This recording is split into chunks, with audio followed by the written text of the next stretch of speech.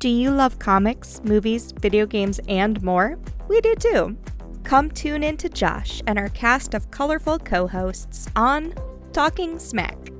Available on all your favorite podcasting platforms. Tried to run away from me, so I hit him with my shoe again! How far are you going? L.A. Not many people stop for a guy these days. Afraid of a stick-up, maybe. This buggy belongs to a guy named Haskell. That's not you, mister. Now, wait a Shut minute. up. You're a cheap crook and you killed him. Never mind that stuff. Take a car. Car? What do I do with the car? You can keep it. I've got 51 left. The Cultworthy Classic, a cinema podcast dedicated to obscure film and cult classics made before 1970. Your host, Antonio Palacios, and a weekly guest will deep dive into these films to prove that they are in fact cult-worthy. So without further ado, let's start the show. Hello and welcome to the Cultworthy Classic. My name is Antonio Palacios, and this is my brand new podcast dedicated to obscure film and cult classics made before 1970. And to kick off episode 1, we picked an amazing first movie. We are doing The Bad Seed. Now, this 1956 psychological drama, written by Johnny Lee Martin and directed by Marvin Leroy, is one of the most influential films of the 1950s, daring to tackle the subject of an evil child and asking the question, is evil learned or inherited? So based on the play by Maxwell Anderson, it tells the tale of Rhoda Penmark, an 8-year-old girl with blonde pigtails who is the picture of perfection to her parents Kenneth and Christine. Now, all of the grown-ups that surround her find her to be an intelligent, mature, yet self-absorbed little girl that knows what she wants and isn't afraid to ask for it. Now, her mother Christine has raised suspicions about her daughter's perfection, as the sudden and tragic death of one of her schoolmates uncovers Rhoda's inner workings, having been found to be in possession of the Dead Boys Penmanship Award. Now, as the curiosities of Rhoda's teachers and the dead boy's parents begin to revolve around the perfect little girl, Christine begins to dig deeper into the roots of Rhoda's dismissive personality, and whether or not she's capable of murder. Now, to complicate the matter, the groundskeeper of the apartment building, a sociopath himself, taunts and teases Rhoda relentlessly, eventually learning that she may have had more to do with the little boy's death than previously thought. So how will Christine handle the situation, especially after learning that she herself may have been the actual daughter of a known serial murderer? Now today we will deep dive into this classic tale of murder and lies and answer the question, is it cult-worthy? And joining me on this exciting episode is my friend Nikki E., host of the Here's Looking at You film podcast. So enough of my yammering, let's start the show.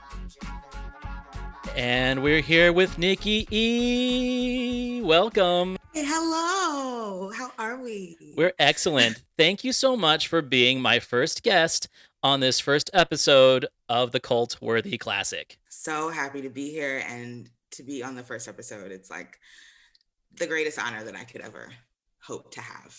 So thank you. You're flattering me. So we both started our podcast like within a week of each other, like right at the same time. And you were one of the very first people that I connected with on Twitter. And I really didn't listen to a whole bunch of cinema podcasts because I didn't want to become jaded or attached to like a certain format. I wanted to sound original. But I listened to yours repeatedly because you are so far across the board than what I am that I could actually enjoy it and feel like I wasn't like pilfering your style.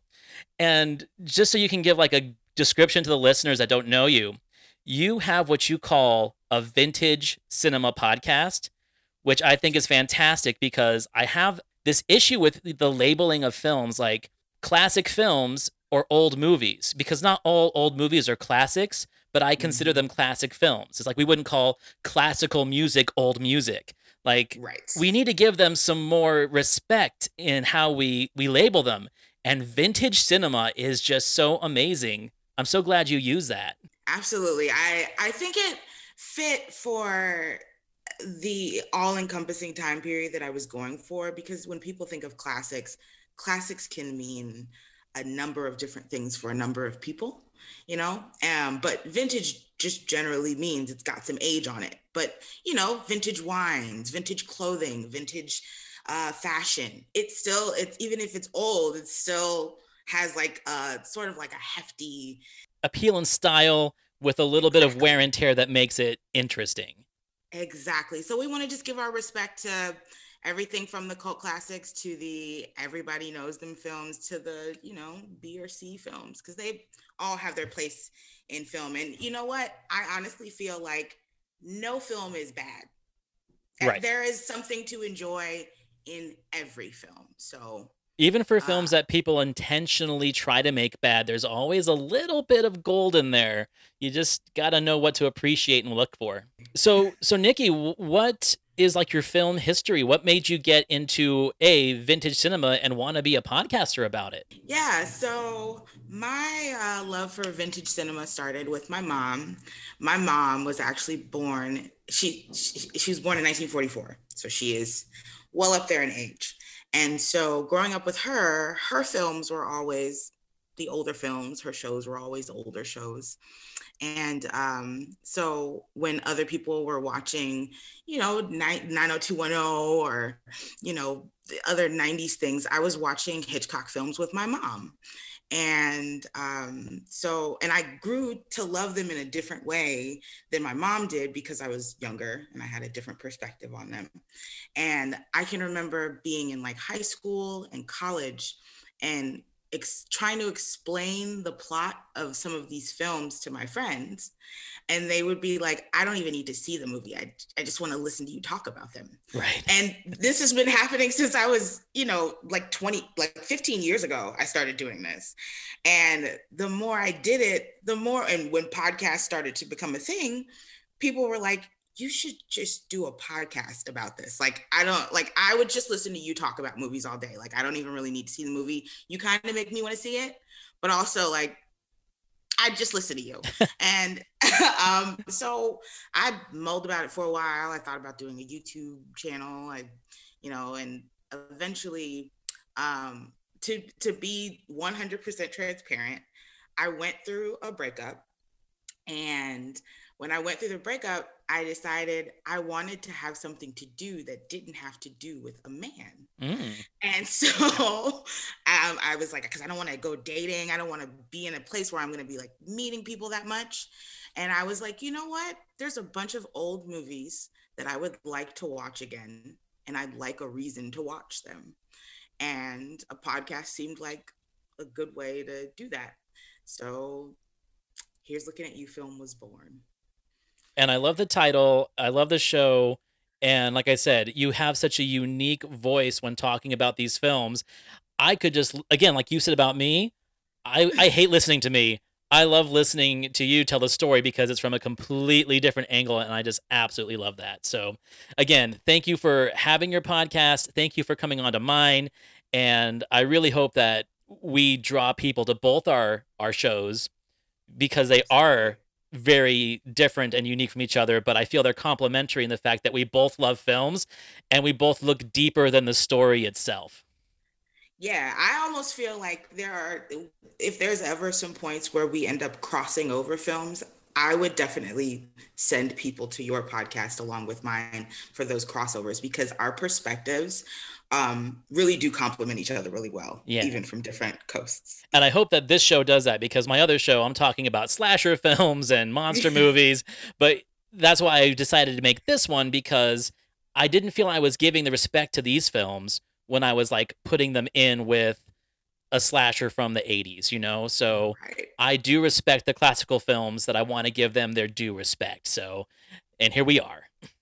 Here we are, episode 1. Episode 1 of many, I hope, and not the last episode with you for sure. I've already got a few up my sleeve that I'm going to send your way very soon for the future episodes. So excited. The Bad Seed.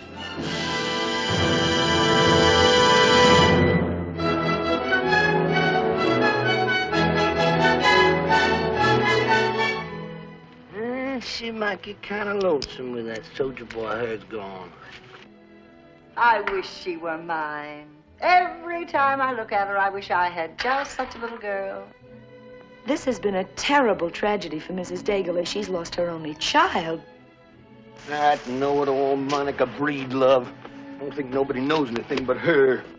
He has the mind of an 8-year-old, but he's managed to produce a family, so I keep him on. Give me those shoes back. Oh, no, I got them shoes hid with. Nobody but me can find them. Better give me those shoes. They're mine. Give them back to me. I believe you did it. What do you give me if I give you a basket of kisses? I'll give you a basket of hugs. This is a first-time watch for you. Yes, I am. You know, it's so funny. You recommended it to me. I said, I was like, I have not seen this, but we'll get into this a little bit later. But I had just watched, I don't know if you've ever seen recently, there's a movie, we need to talk about Kevin. Yeah, with Tilda Swinton. Yes. And when you recommended this, I had just seen that, and no spoilers, but it was like the Twilight Zone that you had recommended this movie to me, because I was like, wow, that's very interesting. The kind of like crossover there. But go ahead. Well, and that's the thing about this film is that there are people who have seen it. I don't think they realize how influential it really is. It's 1956. We're not seeing films about, and I've already warned people that this is a deep dive, therefore there will be spoilers, and I've already given them a fair warning, like a whole week's advance to watch this movie. So if you don't want to be spoiled, hit pause, watch the movie, come back and finish the conversation. But influential in one of the first films that really introduces a sociopathic, psychopathic, murderous child. And not only that, one that is hidden under the veil of sweetness and innocence, which makes it even more disturbing. Absolutely. This like blonde, sweet girl that and it's interesting that now from a 2022 lens, I think any movie that we watched where we meet a girl who's like that from the beginning, we would be like, she's a mess. Yep. Immediately. But from a lens of the 1950s, I mean, little girls acted like that. And that was like perfectly acceptable. And she fit into the role of a 1950s like sweet cherry pie girl. Exactly. What you saw on TV, what you saw in commercials, what you would read about in like etiquette books. She was like the perfect picture of what a little girl in 1956 should be. Absolutely. And I mean, interesting to me, well, the most interesting part to me was the amount of psychology that they talked about in the movie, but to have all of this sort of quote unquote psychological knowledge, but to not be able to recognize like these symptoms in this little girl. They're talking about the ghost is in the room and they're talking about it, but they don't realize it's there. 100%. Like, it's a very, very well-written script. So it was based off of a novel. Screenplay was actually based on a play. The play was written by Maxwell Anderson. The screenplay was written by John Lee Marvin. And it's very close to the source material. And there's lots of different ways that people can like look at it from a, like I said, like you said, 2020 lens. It's kind of obvious now if you see the movie now, it's not very surprising, like you said, when the twist comes at the end. Actually, the twist comes rather early. The twist comes kind of like really mid-movie, yeah. And then you get to take the journey, because really, it's the mother's story. It's Christine's story, played by Nancy Kelly, who was just fantastic in this film. And this was the last movie that she made. She was a theatrical actress. She had done some film work before, but she kind of went out on a high note with this one. Got an Academy Award nomination and then was just done. So she really plays this part amazingly. It's her story. Rhoda, the daughter, played by the fantastic Patty McCormick. So amazing in this film. Amazing. Like so amazing for a child. For a child. She is the villain, although she is not villainous to her mother. Like the villainy of the film is the mother's emotions in trying to protect her child, who in reality is a monster. It's almost, and it's really interesting how much blame she immediately takes on to herself. Like as soon as she starts like to put the pieces together, she starts to think about how she thinks she's adopted, and she thinks it may have something to do with her history, her genes, and instead of thinking like the psychologist said, sometimes children are just bad seeds, and that would be, you know, the normal way that most parents would think about it. This kid is just bad. Like I had nothing to do with this, but she took it on 100%, and really, like, even knowing what a monster her child was so eager to protect her because it was her, you know, her seed. And I think it also kind of speaks to 50s repression, where the female opinion really didn't matter much, because it kind of feels like she has felt this way her entire life. She's had these daydreams, she's had these nightmares. She even remembers the name that she was given as a baby, but she never speaks up about it her entire life until she starts recognizing the evil in her daughter and knows that things aren't well. And she's like, okay, well, now I'm going to talk about it, when she's really been feeling this way her entire life. And it really, it's interesting, her sort of unraveling juxtapositioned next to Monica, who is this like very put together, pristine woman of the time, who even like at the beginning when she's giving Rhoda that gift, and Rhoda says, oh, well, can I keep both stones? And she's like, oh, she's a girl who knows what she wants. Like it seems great to her that this little girl is like so perfect and so sure of herself, and even thin. She lets her have another popsicle because she's not fat. It's all of these things that like were the things that identified you as a woman of the time, like wanting to have money, wanting to be taken care of, having a good body, you know, having a perfect curtsy while also being a sociopath. And exactly. And, you know, here I am, you know, I'm a male, but stop me if I'm wrong. I get the idea that this film is actually very empowering in the female aspect, as it's full of strong and intelligent and educated women. The men in this film, which there's very few of, like this is a female-driven story.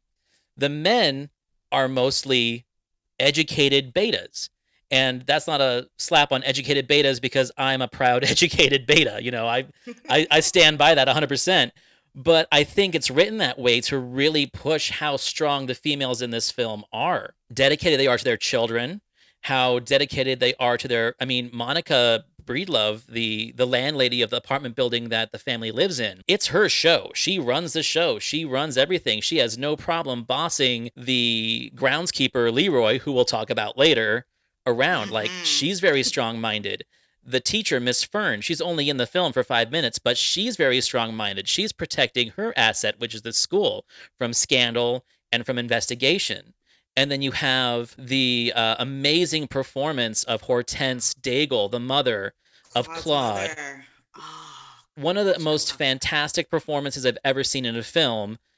She plays her whole role is intoxicated. She's grieving and she's intoxicated, and it is just fantastic. It's heartbreaking. And most of the time when I see people who are drunks in movies, there really is kind of like a stereotype of like the barfly or the really sloppy drunk, or the like hiccupy, sort of like falling all over things, sweaty drunk. Here she plays a woman who would probably be a very fun woman to be around when she's sober, who probably doesn't drink that much in her day-to-day life. And here she is fighting the grief of the death of her son, which we'll get into later. And the only way that she can operate and actually get the investigation going and asking those hard questions of these people is if she's drunk.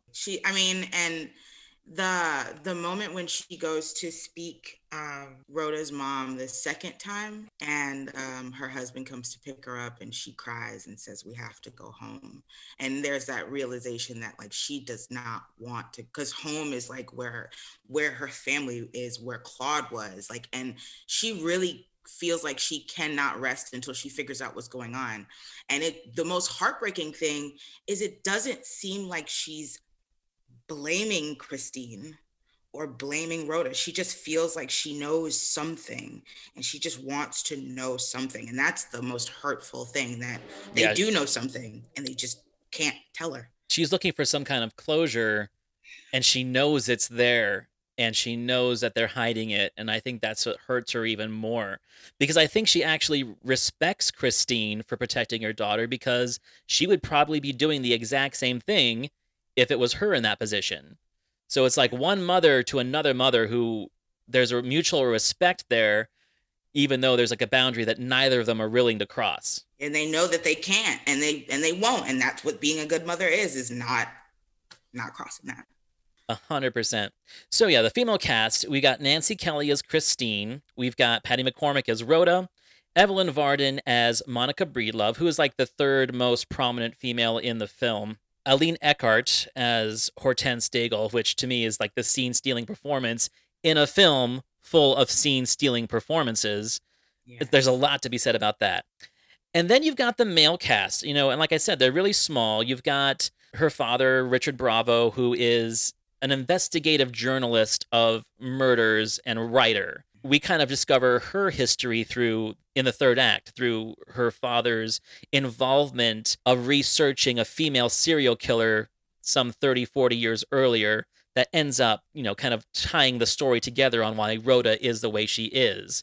And then, like I said, then we got these educated psychologists and other teachers, and they have these little cocktail parties where they talk about psychiatry and analysis. And that's all just exposition, like you said. That's kind of like talking about what we're really seeing in Rhoda, but the whole time Rhoda's right there doing it, but no one notices it except Christine until like the third act. Exactly. And Christine, you can tell, has been sort of uncomfortable and panicked about Rhoda for a while. Mm-hmm. And she's kind of felt like there has always been something kind of strange about her, but has also just like to have a liked daughter, because in society, that's what you'd want. You'd want a daughter that everybody thinks is perfect. And Rhoda is the perfect girl.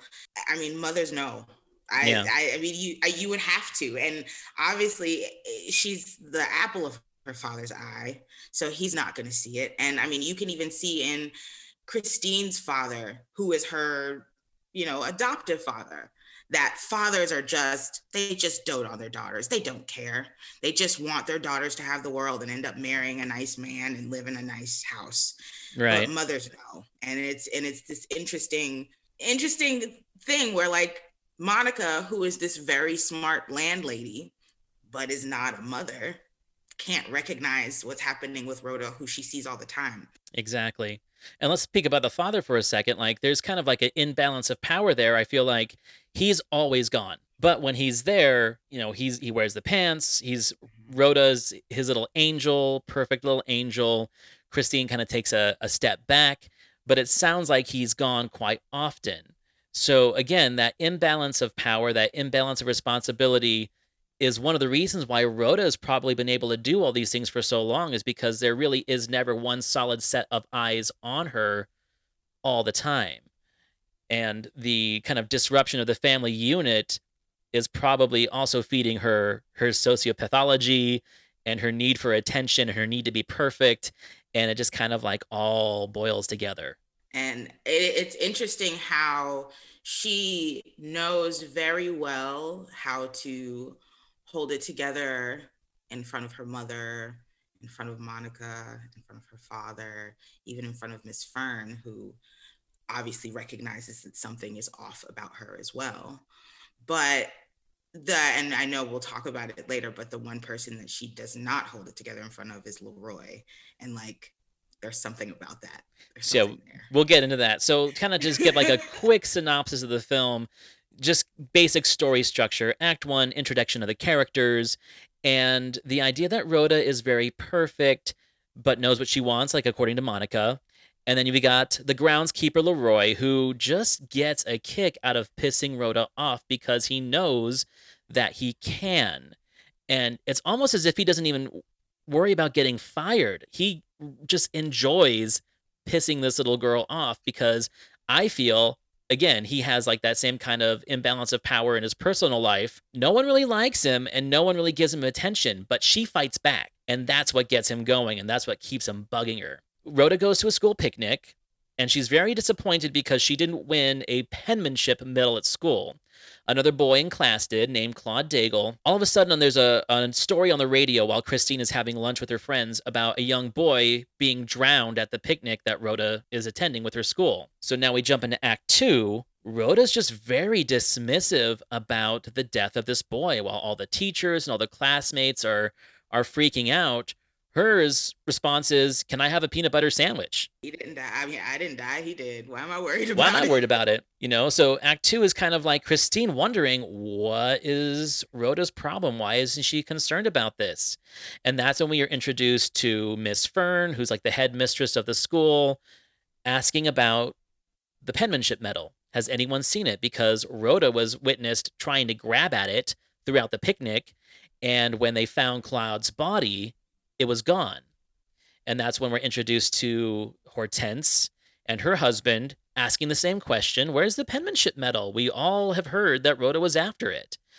And then we go into Act 3, where we're starting to see Rhoda starting to kind of break down with her lies. She's starting to understand that she actually is in some kind of danger, even though she takes no responsibility for it. She's burning her shoes that she supposedly beat Claude to death with.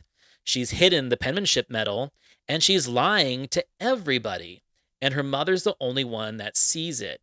And so as the whole situation starts to deconstruct, and the mother is starting to realize that she has a history that she was not aware of, and that it kind of leads into why Rhoda the way she is, she has a tough decision to make. But that's how all 3 acts go together. So when we jump into Act 2 and we meet Leroy, played by Henry Jones, who, again, another scene-stealing performance. Like, this guy is just the best creep. To me, he's like the Freddy Krueger before there was a Freddy Krueger. I wrote down in my notes, I don't know, I kind of like Leroy. And it kind of bothered me that I liked him. But I think it's just because it feels like he is so himself. Like, the way that he, like, I don't feel like I'm getting a fake version of Leroy. I mean, obviously when he gets in front of Christine or Monica, he has to put on, you know, a workman's personality. But when he gets in front of Rhoda, or when he talks to himself, I feel like I'm getting 100% him. I'm getting all of his thoughts. And as weird as they might be, like, it's not pretend, you know? They have 2 very important scenes together. They are probably 2 of the best acted and most impressive scenes in the film. There's the first scene where he's kind of just teasing her while she's playing with her little play set out in the gazebo. There she is at a little table, playing with the little dishes, looking cute and innocent, looking like she wouldn't melt butter. She's that cool. Well, she can fool some people with that innocent look she can put on, put off whenever she wants to, but not me. Not even part way she can't fool me. Don't want to talk to nobody smart, huh? Like to talk to people she can fool, like a mama and Mrs. Breedlove and Mr. Emery. Here's some Excelsior for you. You talk silly all the time. I know what you do with the Excelsior. You made a bed of Excelsior down the basement, behind that old furnace. And you sleep there, where nobody can see you.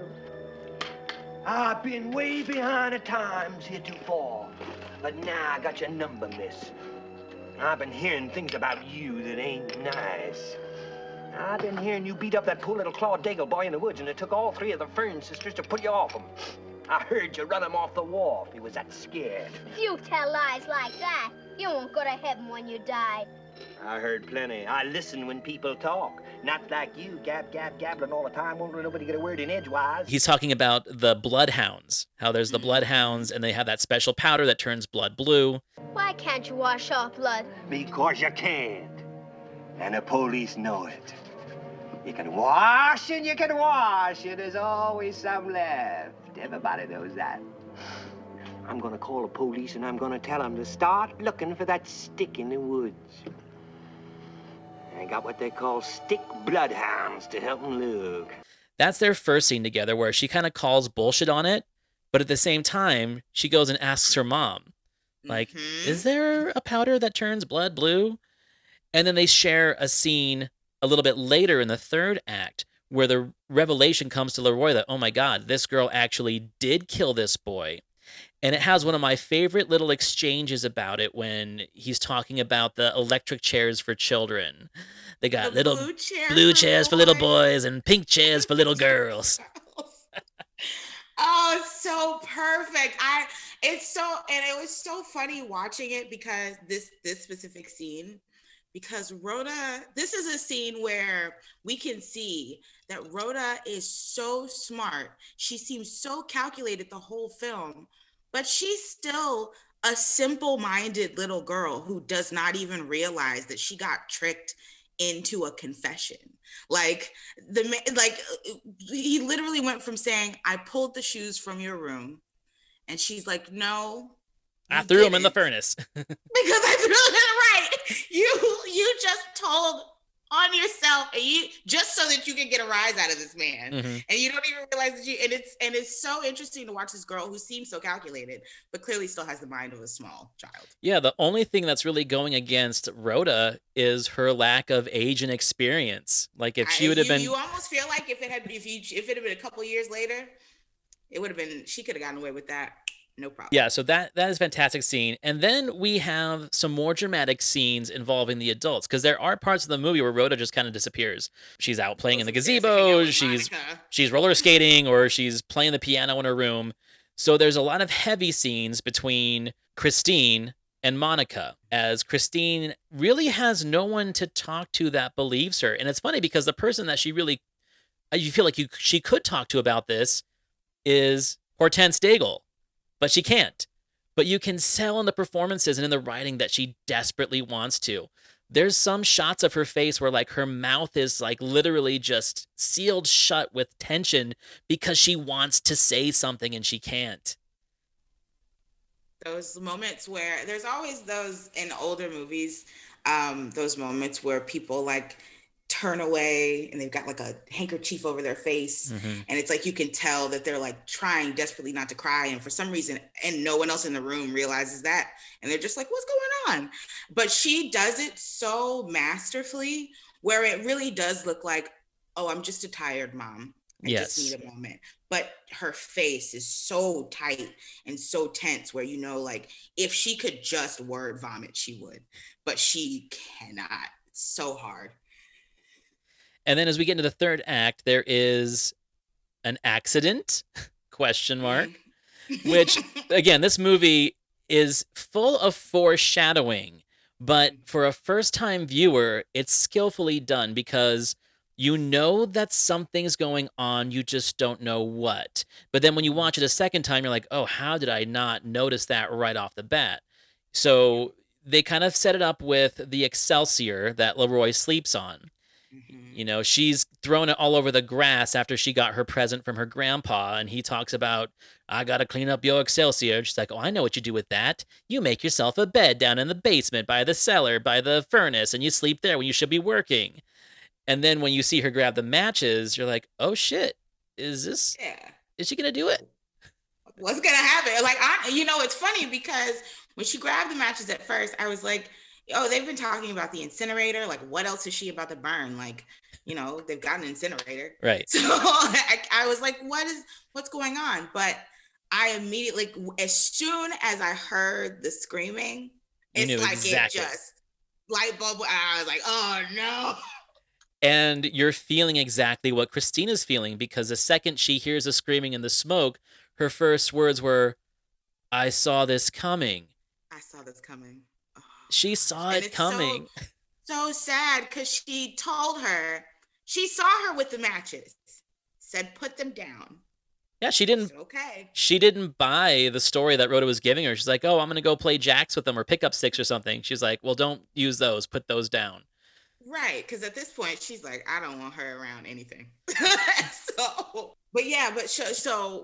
It's so sad, like knowing that. It's like a moment of like, I could have stopped this, but like, really, how could you have stopped it? Like you tried to. So here's my question for you, Nikki. As we think back and talk back on this film, and you see all these moments where Christine is like trying to put the puzzle together, and she has all these thoughts and all these dreams and feelings, she maybe actually was a bad seed. She has those thoughts in her head. She sees the calculations of Rhoda, but she's lived such a solid life and maybe a deconstructed life from her parents that she's never acted on them. But by the way she deconstructs what Rhoda's doing, do you think that she probably has a little bit of that in her as well? You know, I think she might. I think that she is very concerned with appearances. Everything is appearance for her. And Again, I 50s. think even Hortense recognizes that everything is appearance for her. She even says, like, you probably had your debut in society. Like, I see what kind of person you are. I know that you have to put on for people. I get it. And everyone gets it. One of the first exchange that we see Christine have with Mrs. Fern, her concern is whether kids like Rhoda. Is she popular? It's like, yeah, do people want to hang out with her? Not like, do you think something's wrong with her? Like a heart-to-heart conversation. Have you seen anything weird about her? She just wants to make sure that people don't think that anything is weird about her. And I think it's because she recognizes sort of those same qualities in herself that she's repressed. The whole scene of her talking about when we don't know if really this happened or if this is just in her imagination, but saying that she like ran out of the house and went and hid in the woods because, you know, she was so scared of something, you know, and it's just like those small moments where you're like, there is something hidden in her past. There's something hidden in her life that like we will never know about. Much like there's something about Rhoda that other people will never know about because it's been hidden so well. So I think there's got to be a little something in you for you to recognize it. And also at the same time, it's like, I'm not a mother, I'm a father, but there is that thing where it's like she would rather take her own daughter's life than let her daughter be arrested and be held responsible. She would rather let everyone in the world be wondering what really happened and give them no answers or closure than face the humiliation and the pain of having a daughter exposed. So her answer would be, maybe I should just put her to sleep. Yeah, and put her to sleep in one of the sweetest ways possible, like reading her a bedtime story. What a motherly way to like take your child out. That's such good writing. That whole scene, it's so quiet, it's so peaceful, it's so serene, yet it's so painful because you're like, oh my God, she's really going to do this. Yeah. And then, the juxtaposition of like one of the most violent acts towards herself. Like it would have been very easy for her with that bottle of sleeping pills to just do the same to herself. But having this very like peaceful moment for her daughter who had done these like many heinous things while like committing this bloody violent act on herself. Again, it goes to what you spoke about, the idea where she feels responsible for something that wasn't even her fault. It's almost like, I deserve the ugly death. My daughter still needs to go out as gently and beautifully as possible. I want her to look good in her coffin. I want her to be remembered pretty. Again, it's that mother's love and that self-reflection of a failure, even though she was probably one of the best film mothers I've seen in any movie from any period. Honestly, like I watched this and I thought to myself, this rivals any Hitchcock movie that I've seen any day. Like the way that these women represented themselves on screen. I kept thinking whenever Hortense came on screen, I kept thinking like she played this role better than like some men that I could have seen if there was a drunk father, she like having a man play that role, but like the rawness of how she played it, it was better than, I was just like, she's better than any man that I've seen on the screen the whole time. I mean, beautiful, so beautiful. Yeah, again, like I said, it's a female-driven film. It's a female-driven movie, and rightfully so. Like, those performances, I think, are even more touching and painful and really get your emotions going because we're seeing a really broken, fragile, yet determined woman, where if it was a man back in the 50s, more than likely it'd be like throwing fists, you know? Yeah. We know that Leroy gets burned alive by Rhoda, and she just kind of skippity skips back into the house and starts playing her piano. That lovely little tune that we hear all throughout the movie, and you're never going to hear that tune again without thinking about this film. Oh my gosh, it got louder. It really did get louder and louder. It was so disturbing.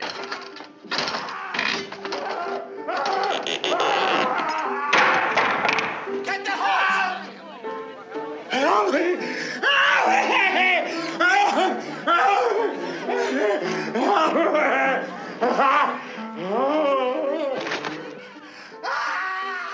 And that's a scene where Monica finally has her breakdown. And it's an epic breakdown. Or sorry, no, Christine has a breakdown. And it's an epic breakdown. And Monica's there just saying, oh, Leroy, what are we going to do? And Christine's pretty much like, no, Monica, something happened and I saw it coming. And I feel like Monica even feels like Christine's already suspecting Rhoda and just completely brushes it off. You need to go to bed. You're tired. One of the most beautiful moments in that scene, and it's so short, but when Christine is having this breakdown and Monica's like, what's going on? Christine is banging on this door, telling her to stop playing. And Rhoda comes out and goes, Mom! Because that man is still screaming, and the piano is going on and on while he's dying in the fire. Making a man scream. Monica? I don't want to see anybody now. It's Emery, dear. It was a flare-up in the basement. Tasker and the rest are putting it out now. But I'm afraid poor Leroy... Never mind. I saw him run down the path and die. Could it be any worse than that? Seems he fell asleep on a bed he made out of Excelsior. I suppose a cigarette set fire to the stuff. Monica, I just simply cannot bear it. Now she is driving me mad. How can she play that tinkle now? Rhoda! Monica, I can't stand it. How can she play that music now? Rhoda, stop that music! Stop that music! Mommy, Don't let me get my hands on it. You didn't see it, did you know? Like, this just like, what is going on? Look on her face, like she's so concerned, but it's like, oh, this little girl. Like she's so like masterfully like playing everyone in this situation. And at this point, it should be clear that, I mean, like, I'm sure more than one person knows what is happening, but like, she's so good at what she does. It's so beautiful. And it's at that point in the third act that we're exposed to the actual ongoing and progressive villainy of Rhoda as we discover that this is not the first time she's killed before.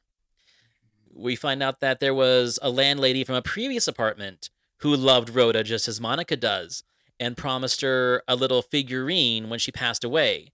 And then there's a tragic accident where she slips down the stairs and she passes away and Rhoda gets the figurine. And that's when Christine starts putting things together. She's like, remember our landlady at the last apartment? And she was walking you to the park and she slipped down the ice? What happened? And Rhoda just simply says, oh, I slipped on the ice and I fell against her and she went down the stairs. Is that all? Oh, no. I slipped on purpose. And then she just smiles and walks away. So I think it's that moment that Christine finally realizes, I'm going to take this next drastic step because this isn't something new. This is something that's happened before and will continue to happen. That was such a great moment. And the moments when Christine would be trying to like talk to Rhoda or get information, and Rhoda would go, I have the prettiest mother. I have the sweetest mother. Oh my God. And it's those moments where it's like, all right, this girl, she's never going to stop. This is what she's like now. And she's figured out how to do it at such a young age. It's only going to get worse. So my mother exposed me to this film when I was probably 6 or 7 years old. She was taking night classes trying to get a theater degree, get a drama degree. And she used to run lines with me. She would have me read lines, and she actually did the Hortense monologue in her school.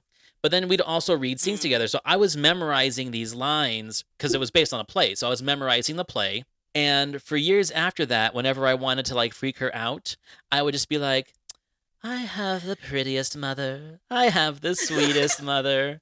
To this day, I still do it. And I'm 40.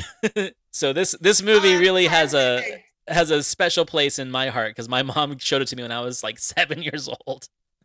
Oh, that's so perfect. Every time it happened, I loved it. And when she would say like, "Oh, what do you have for a basket full of kisses?" Oh my God, get away, go. I have a basket of hugs. Of hugs.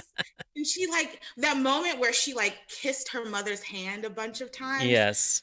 It was there were just so many like moments where it was like this little girl has an adult somewhere in her. It just felt like she has been here before. It was amazing. She knows how to do it.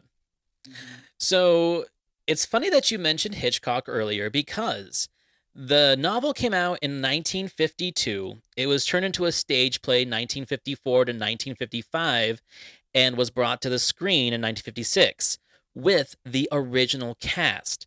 So I've always thought one of my only complaints about this film is that some of the scenes seem a little theatrical, a little stagey. You know, the film mostly takes place in one location. And I think that's probably a holdover from the fact that this was the Broadway cast doing their show on film. And that less is more style of acting doesn't really apply to theatrical actors. It's hard for them to break when they come on film. So that's why I feel like the film does get some criticism for being a little exaggerated in scenes, especially Christine's breakdown. It's so theatrical and dramatic. I personally think it's fantastic, but I've read criticism about it. It's because they were the theater cast doing essentially their play on screen. Hitchcock wanted to make it. He couldn't get the rights to it, but he desperately wanted to make this film in 1957. They wanted to do it sooner and cheaper, so the director, Marvin Leroy, ended up doing it instead. But Hitchcock desperately wanted to do it. And it makes me wonder what that would look like, because I think one of the things that helps this film is its simplicity in its shooting. The way it's shot allows the performances to speak for themselves, where Hitchcock is very visual. He's very stylish, sometimes to a fault. So I wonder if it actually would have probably been a detriment to the film if he actually did it. What do you think? Yeah, I think you're right, because this film was about, it's got about 2 hours of runtime almost. Which is long for 1956. Exactly. And a lot of it is dialogue. And a lot of it is, things that are said and nuances in conversation.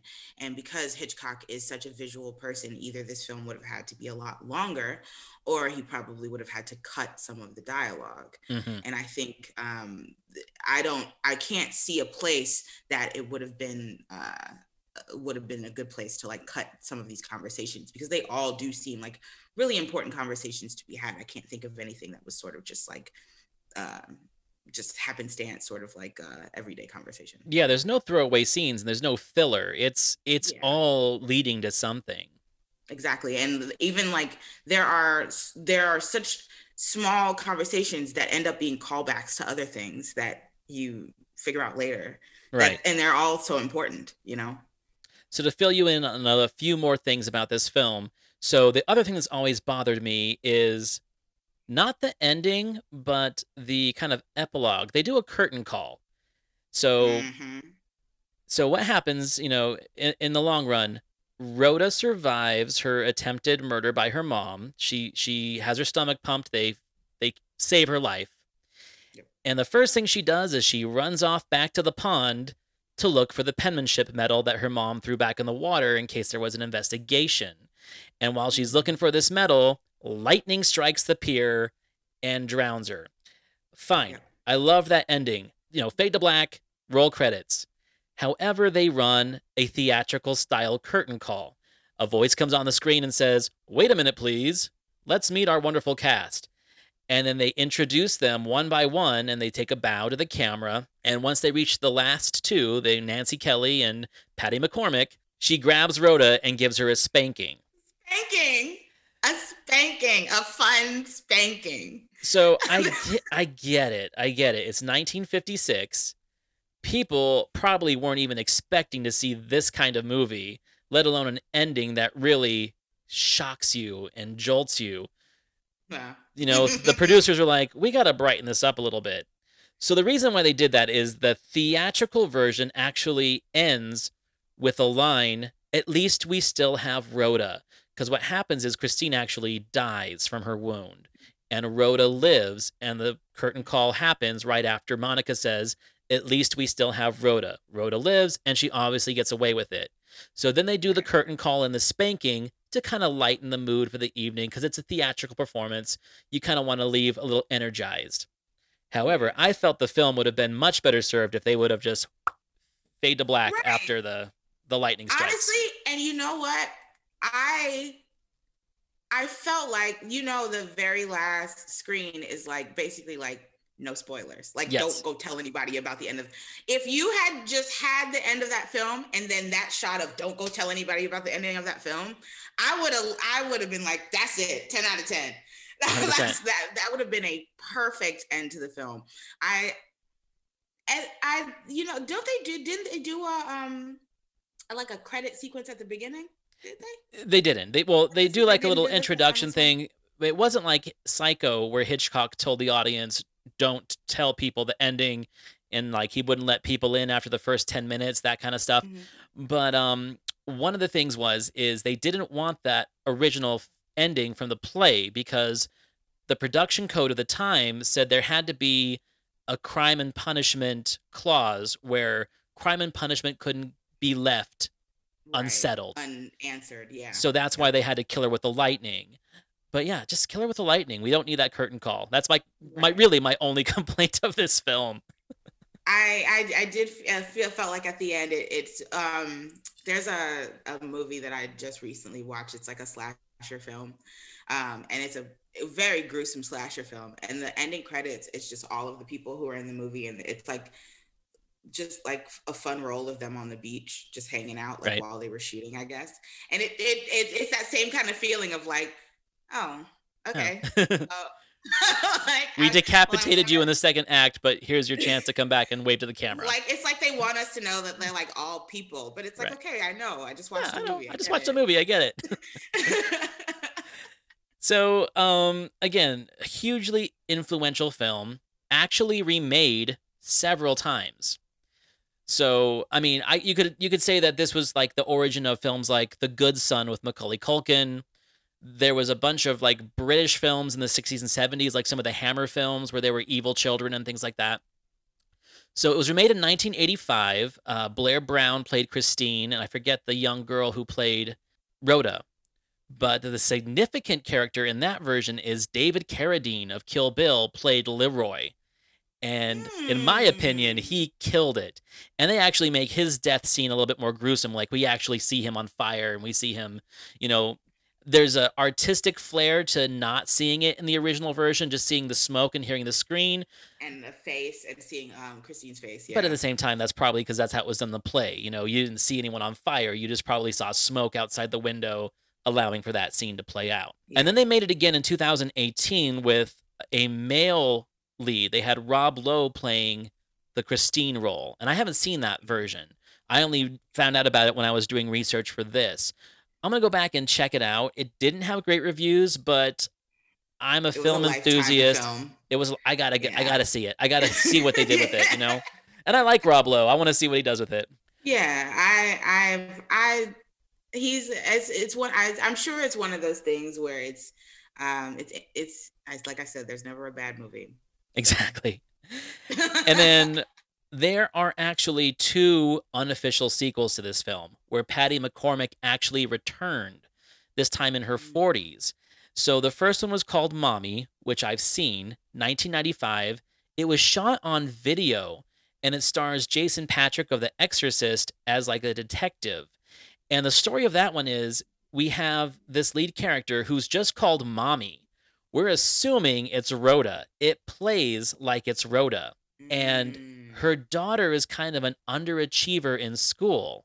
So mommy now is taking out teachers and principals and people who she feels is holding her daughter behind in hopes that she can make her look better and excel. So even though it's not an official sequel, we all know what they're trying to do. You know, they're trying to say that Rhoda grew up, had this daughter who's not perfect, so she's going to make her perfect. Give her the life that she needs. That's yes. Wild. And then there was a Mommy 2, which I haven't seen because I can't find it. It, again, super obscure. I'd probably have to dig through the bargain bins to find it. But I was gonna say, I'm surprised you can't find it. Yeah, and I can. I like to think that I can find pretty much anything. Yeah. So that's interesting. I mean, again, Patty McCormack had a very impressive career in television and independent film. I don't think she ever matched the notoriety that she got for this film, and she was nominated for Best Supporting Actress for this film. So she kind of started that trend of children being nominated for films, because not long after this, we saw Patty Duke get the nomination for The Miracle Worker, and then we saw Tatum O'Neal for Paper Moon. So this all kind of started with Patty McCormack, where people were like, wow, this girl's performance is not related to her age. Caliber. Yeah. We're gauging her as an actor, not as a child actor. Yeah, there were many times watching her in this film where I thought to myself, like, she's out acting some of the adults of that time, of our time. 100%. The moment where she's sort of like confessing to what happened with her and Claude, I was stuck to the screen. The best line in the movie, and it's the intro to my opening theme song, is, "I hit him with my shoe again." But I found him there, and I told him I'd hit him with my shoe if he didn't give me the medal. But he shook his head and said no. So I hit him the first time, then he took off the medal and gave it to me.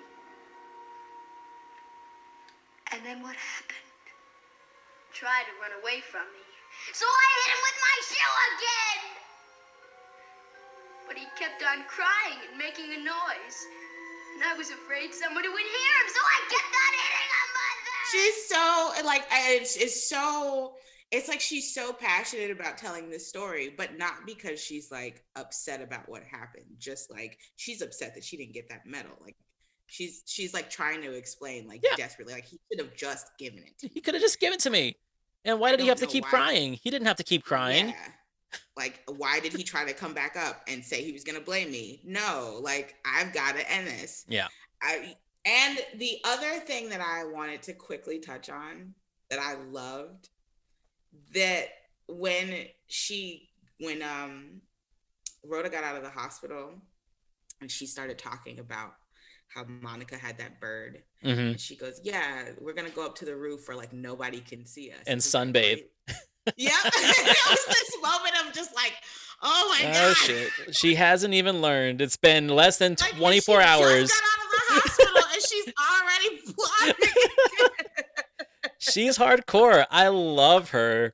I like to think I'm a level-headed guy, but there's part of me where I'm like, girl knows what she wants. She ain't afraid to get it. This little girl she would be a CEO somewhere. Like, if she wasn't a complete sociopath and a murderer, she would own somebody's company. Right? She'd be running Amazon right now.